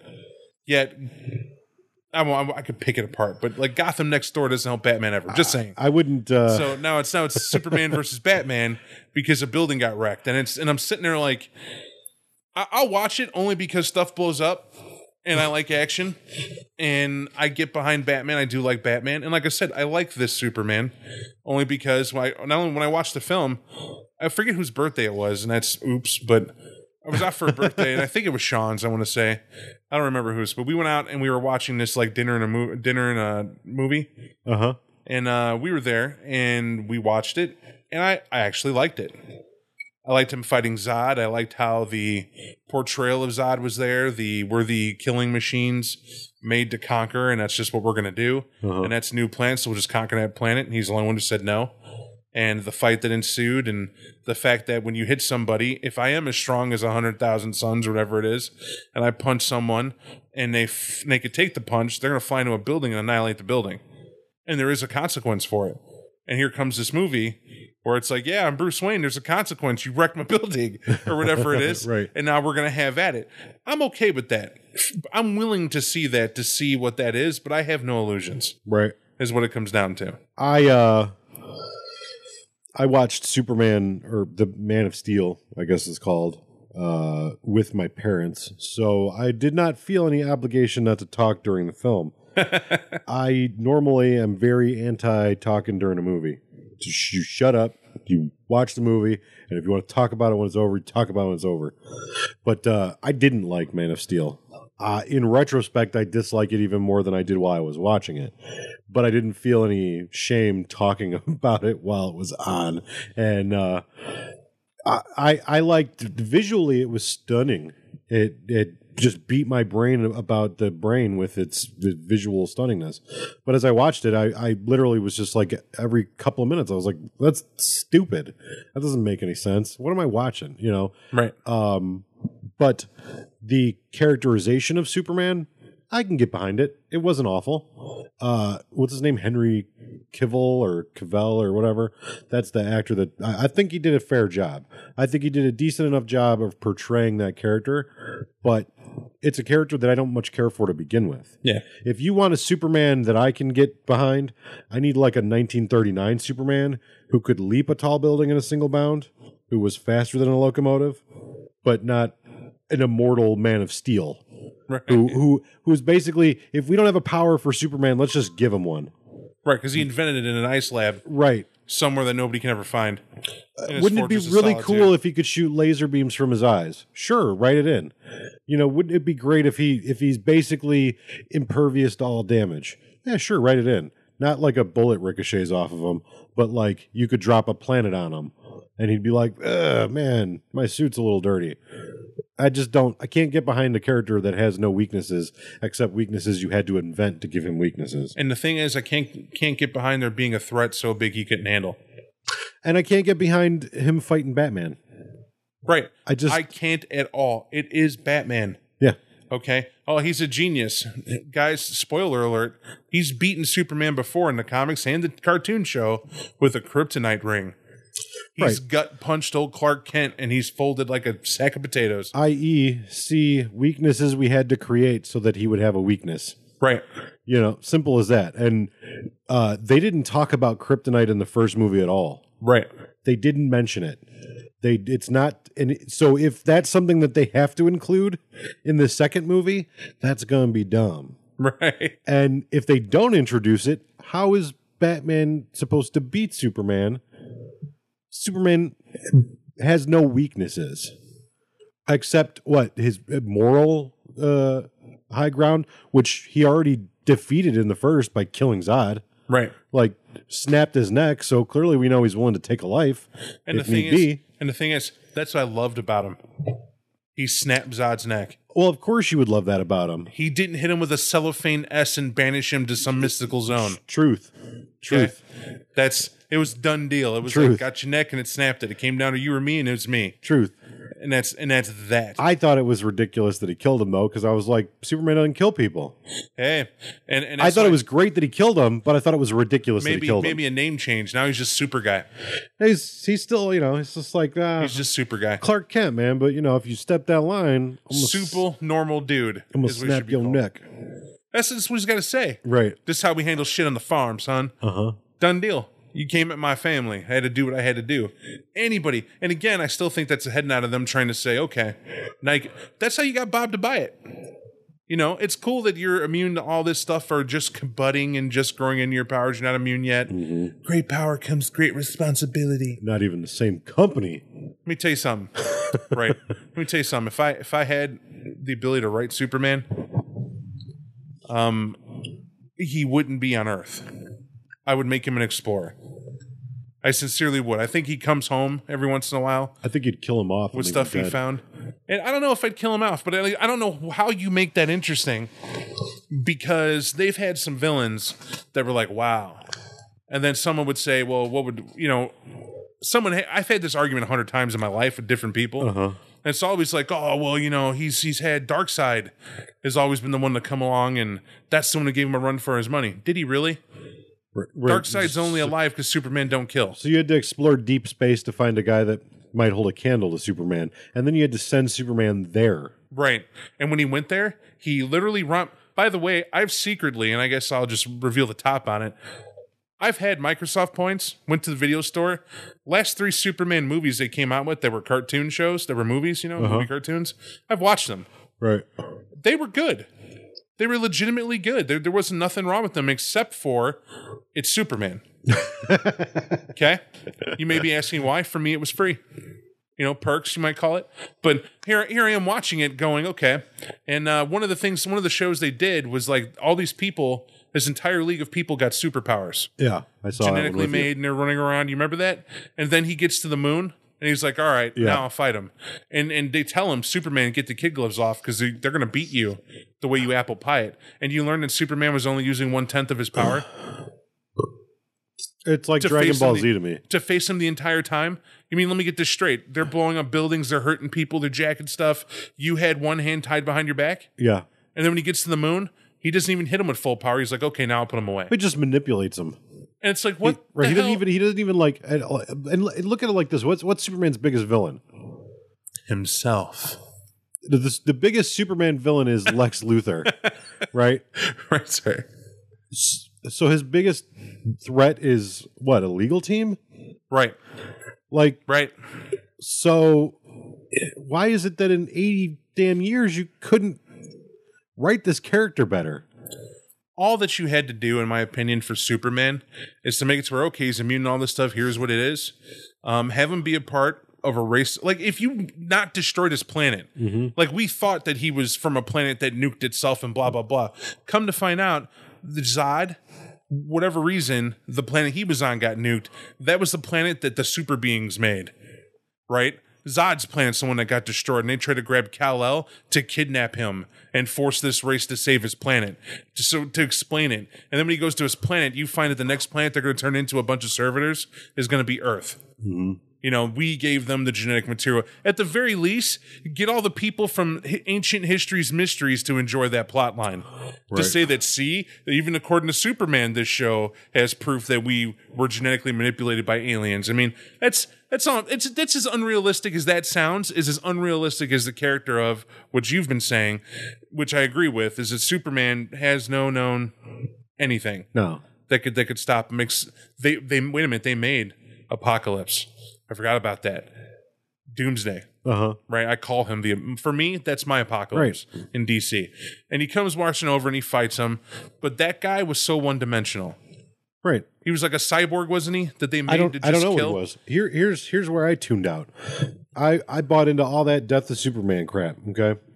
Went out, bought me my comic books, read through them, and I didn't care what it was. It was like they made a rampaging thing. And this thing just destroyed everything in its wake. And Superman being the guy that was like, man, I'm the protector. I better get in there. He goes, fights Doomsday, he dies. Okay? It's a fitting end. It's a fitting end to that character. It dies defending the planet and his city from the one thing no one knows what it was or where it came from. But it was unstoppable, and they both die. Superman and Doomsday die. That's it. Hallelujah. Funeral for a friend. Drape the cape over the coffin. Call it a day. 70 years, 60 years, whatever it was at the time. To me, that's a fitting end. We don't know. Then they were like, "Oh, you mean we killed off our flagpole character? And we didn't think this through very much, did we? Well, let's bring him back and completely make everything that just happened worthless." And I was like, "You're going to bring him back? Then it's pointless. You have killed him. Then you have literally just everything you just wrote, garbage." So, yeah, that's where I tuned out on Superman. I didn't care anymore. I don't care your virtues and your whatever. All right, there's two things, okay? So there's an ultimate killing machine that seems to have come after the explanation of it. The first one is, which fits the plot of the Death of Superman, says that Doomsday is portrayed as a deadly monster born from the depths of ancient Krypton. The creation is imbued Doomsday with feelings, mostly hate, and destruction, which led to his destroying worlds and eventually finding Earth where he meets Superman. So that's as little as they put into him at first. Afterward, they refer to him as the Ultimate Killing Machine. And he's originally known as the Ultimate, simply that. Doomsday was born in prehistoric times on Krypton, right? To add credence to that. Long before the humanoid Kryptonian race gained dominance over the planet about 250,000 years ago. 250,000 years ago. No, my commas. It was a violent, hellish world where only the absolute strongest of creatures could survive. In a cruel experiment involving evolution, he was created. And he was left in the lab, and he got stuck on Krypton. And when it blew up, he got knocked loose. He wakes up, goes through worlds, being the strongest, killing everything, until he finds Earth, and then finds Superman. The last of the Kryptonians. And that's that. That's the point. So they did find something from which his again planet. They had to make up. Right, they had to go find. One can argue they had to make all of it, but that's like, yeah, but it's like post. Okay, we've written ourselves into a corner again. What do we do now? Right. What if there was a psycho group that existed before the Kryptonians that we didn't know? And I thought the Kryptonians were a peaceful group and they couldn't fly on their planet. They just had super tech. Man, from what I understood, the Kryptonians weren't anything like Superman is. And again, if I'm wrong, I'm wrong. I don't really care. But from what I understood, the Kryptonians were just normal, advanced people, and it was his physiology interacting with Earth's physiology that made him a super being. Right. That if he were home on his own planet, he would just be a normal dude. Right. But because he's here, it makes him Buff Bagwell. Like, he's the stuff. Buff Bagwell. You got to be a wrestler to get that. So that's why it was funny to me. But yeah, so I mean, essentially that's that. But that's why, in terms of DC, I think it's funny that there is a literal time warp, because jokingly, our friend Brandon Winters is one of those fanatics, right? The fanatic. Yep. He pointed out the fact that Arkham and Metropolis are basically next door to each other. Yeah, whether that's true for the comic books or what. So like that's what it is. It can't be true, right? In the movies, in the new movie mythos that they're making, they're right next door to each other. Well, there's not a map. Oh wow, there's not a map, right? Right. But even if they were, let's say they're on the same continent, Superman should be able to save a lot. Right. So I think that Batman should be going after Superman is where I was going with a lot of this, to say one reason. The reason why that movie needs to be there is because Batman needs to be whooping his ass for the death of his parents. You weren't there to stop Thomas. Right. You were super intelligent. Your Fortress of Solitude should have been able to predict the fact if these two moguls die, stuff's going to go bad. And Superman's going to be like, dude, I was like 13. So he didn't deal with that. He didn't stop him from the Joker from killing the first Robin. Dude. Or the second Robin. Superman wouldn't even stop his own stupid adopted father from sacrificing himself to a tornado. What I'm saying is Superman needs an ass whooping. You want to talk about problems I have with that movie? That's a number one problem I had with that movie. And I've expressed it before. But I'm a super being, right? I can fly so fast, it would blow your mind. What do I care about a tornado? What do I care if the human race finds out I'm a super being? What do I care? Right. And do I care enough about that more than I care about your life so that you can go, no, don't save me. I'll just die by the tornado. And they pushed that crap across, and I was like, what? Look, if my father was stuck in the car, like his seatbelt was stuck and he couldn't get out, and there was a tornado, a Force 5 tornado barreling down the road at him, and he was like, no, your secret, it's too important. I'd be like, you're dumb. I'm saving you, but shut up. Like, zero effort. It would have required zero effort, because I would have rather have my dad go, how dare you save me, than to be like, oh, well, it looks like I'm attending a funeral for my tornado dead dad. Absolutely. Stupid. And I was like, what? Like, clearly you don't care, because if you cared, you'd have saved him regardless of what his wishes were.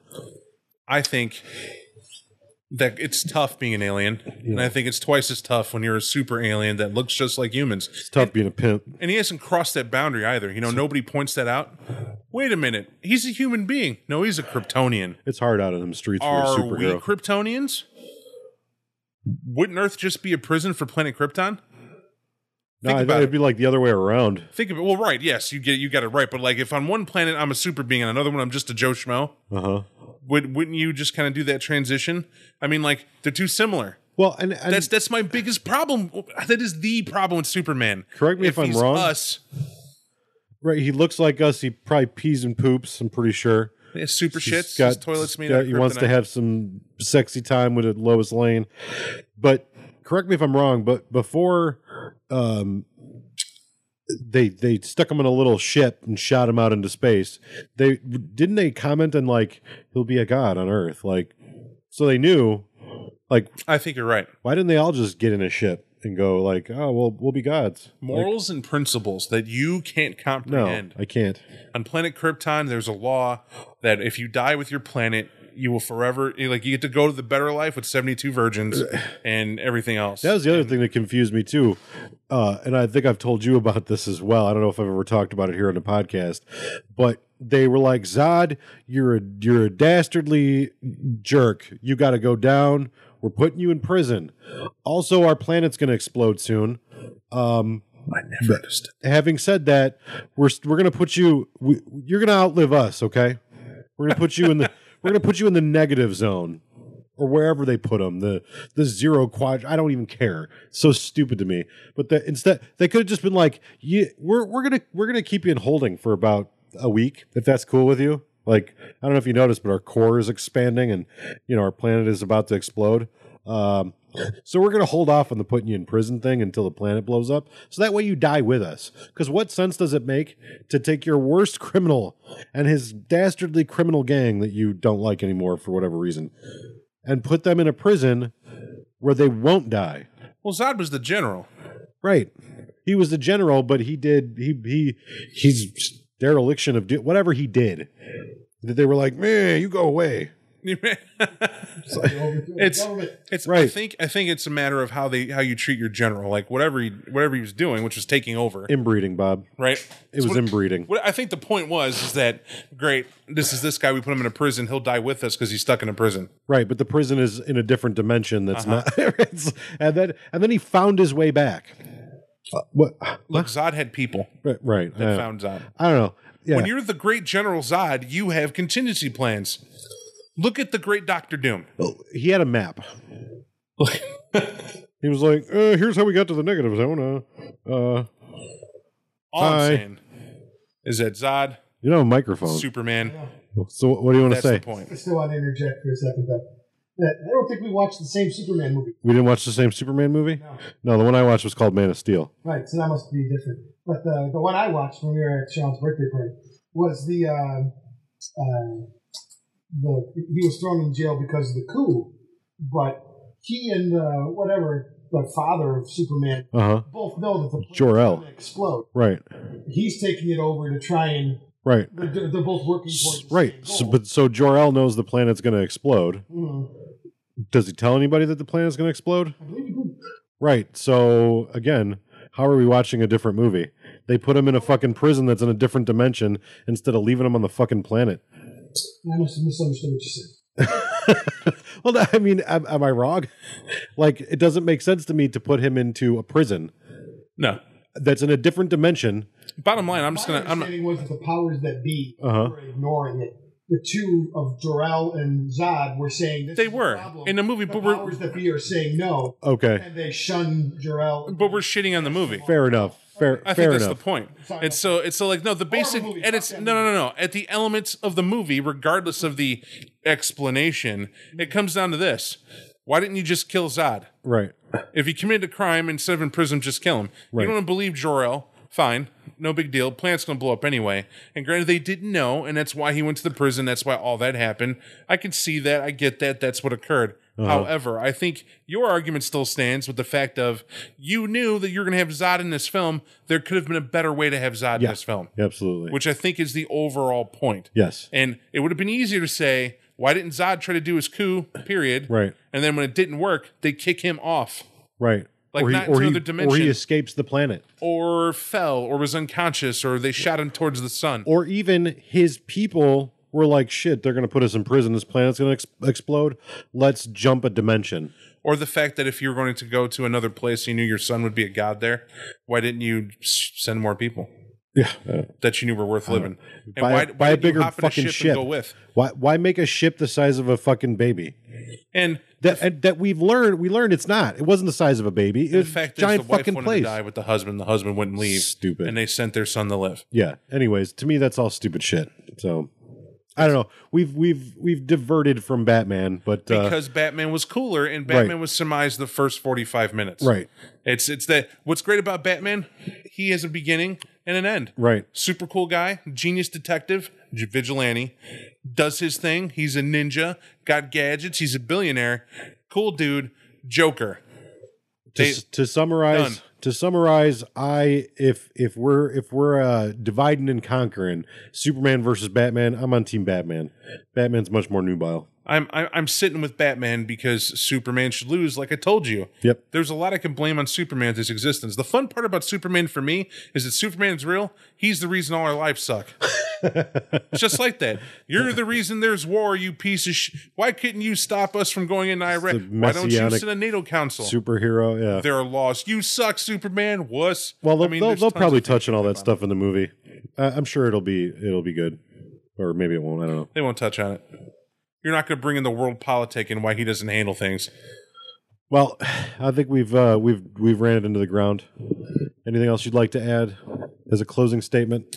Adding as a closing statement, no, I won't do it this time. You won't? I won't do it this. Fuck Hank Pym. Thank you. All right. Without further ado, that will be that for us. Tune in whenever it's posted and listen to our. That's what we're doing now. Whenever it's posted. We shoot for Friday and Monday. Sometimes it's Saturday and Sunday. Sometimes it's Saturday and Tuesday. Sometimes it's Friday and Sunday, But twice a week, listen in live. Not live at all, actually. And check it out on the website, utilitymuffinlabs.com. Check it out on iTunes. Check it out on Stitcher. Check me out on Twitter, Team Epic Win. Without further ado, see you later. Have a good one. I gotta pee. I think everyone pees. It's okay. Everyone pee. Everybody leaks. The great omnipotent Doc Strange is my name. 6688469993. Never don't try find me. Why? Why? Cause I'm lost in the clouds. 9 irregular balls in the house. I don't hear what you hear, nigga. Because I hear different, you label me a weird nigga. I like that. And I like mixing dark and some clear liquor for the nightcap. Although we ain't the same, I cheers with you. Then I'm right back.